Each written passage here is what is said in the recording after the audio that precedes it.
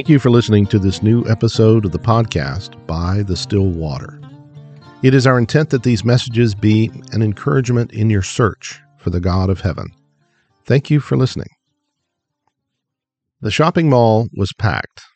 Business was very good, and other than the mall being hotter than normal, it seemed like a busy, normal shopping day. But that changed in less than a minute. A crashing sound came from the upper floors, and then the 5-story building shook as one floor after another collapsed on top of one another. The once massive shopping complex was a pile of concrete and steel rubble. But then the cries for help began. In the end, more than 500 people were dead and almost 1,000 injured. The collapse of the Sampoon shopping complex was the worst civil disaster in South Korean history. At first, it was thought that the cause had been a gas explosion or maybe even a terrorist attack, but these were quickly ruled out. Instead, the investigators discovered another cause: corruption and greed. The building, which was less than 10 years old, had been constructed of substandard materials, steel that was much too thin, and concrete that was too weak. More than that, during the construction, officials and inspectors had been bribed to ignore the poor construction and design. It was discovered that the original company hired to build the mall had been fired from the project. They had refused to make the illegal changes being made to the construction plans.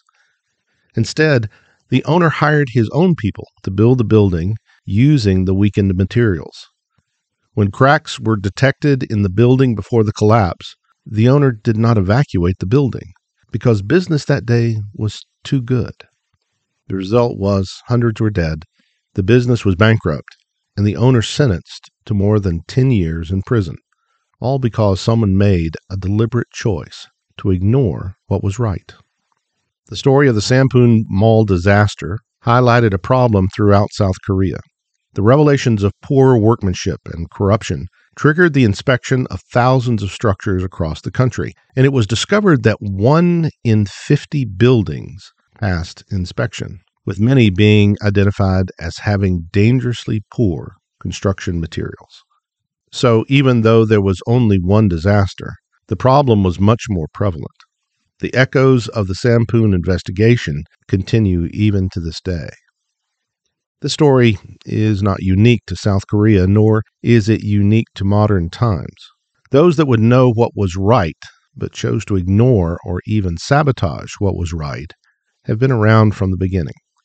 Even King David would have recognized the mindset of those that built the Sampoon shopping mall.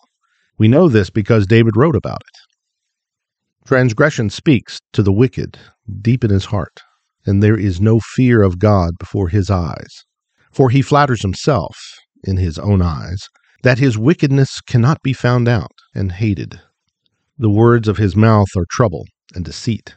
He has ceased to act wisely and to do good. He plots trouble while on his bed. He sets himself in a way that is not good. He does not reject evil. These are the opening verses of Psalm 36, a psalm written by King David more than 3,000 years ago. The mindset described would have been familiar to someone in the time of Abraham, or Pharaoh, Moses, of course David, or even the Romans, and of course even in modern times. It is interesting that the opening conversation takes place within the mind of the person planning to do evil. They describe a mindset that there are those that plan for evil with the idea that their crime or injustice will never be found out. It describes the process as being very deliberate, that the planning takes place while they lie in bed, dreaming up ways to do harm. More than that, they know it's wrong, but choose to still follow the path. But it is the first process that is the focus of our discussion. The first line says, "Transgression speaks to the wicked deep in his heart. There is no fear of God before his eyes."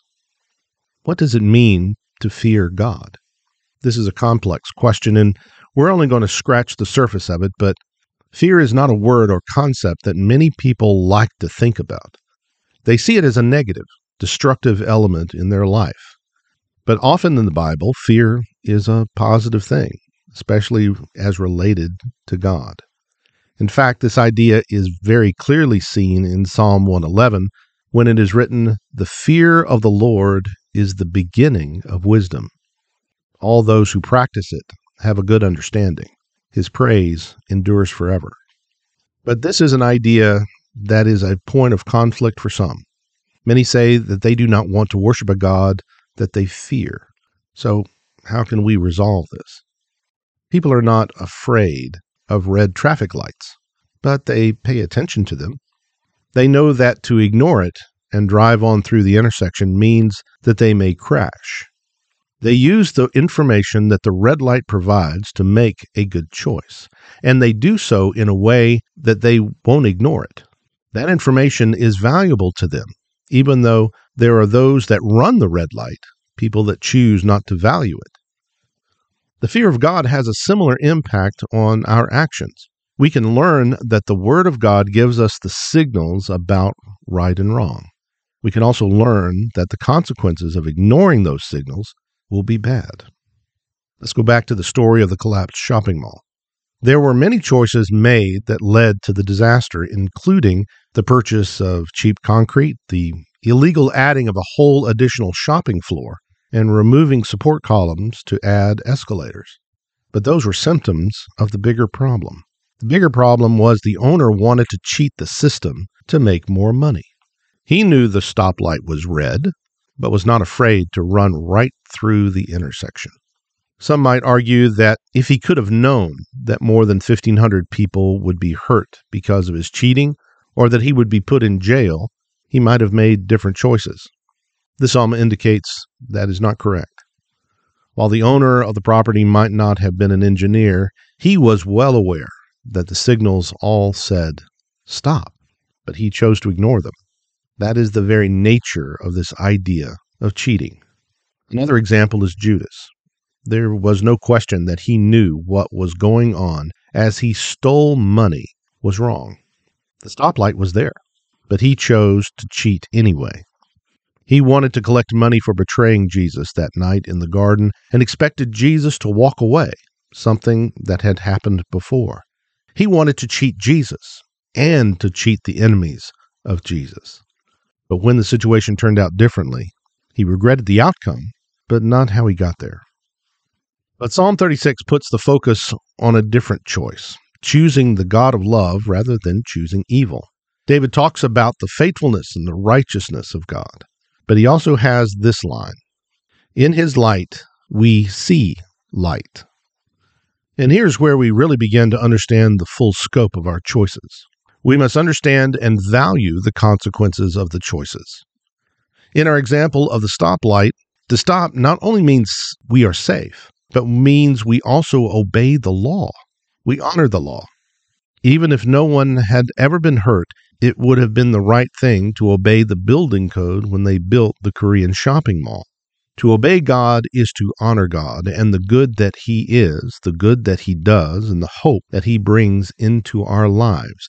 We make the choice to follow because it is the right thing, not because we won't get caught doing evil, but because we are honoring God. And in the end, evil will not win. The last two verses of Psalm 36 say, "There the evildoers lie fallen. They are thrust down, unable to rise."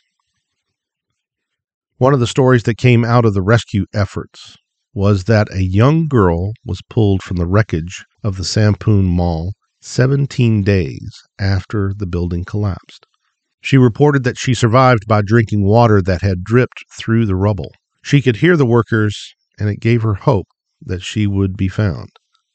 No matter the wreckage or rubble this world throws up around us, no matter if all we get are a few sips of what we need, God is searching for us, wanting to find someone willing to believe and willing to be rescued. In essence, that is what the psalm is about. We have all seen evil and know that there are those that want to commit evil. Despite what others do, we can choose the God of love, the God of righteousness, and the God of faithfulness. We can learn what is right from God and learn to respect God for that. It means we pay attention to those good things and know that the fear of the Lord is the beginning of wisdom. So what would we choose? The huge shopping mall was built from not only concrete and steel, but greed, lies, and falsehoods, and it collapsed on itself. Or we can build a life that is built on the respect and honor of God, if you would, built on the fear of the Lord. What will you choose? To collapse or to stand firm?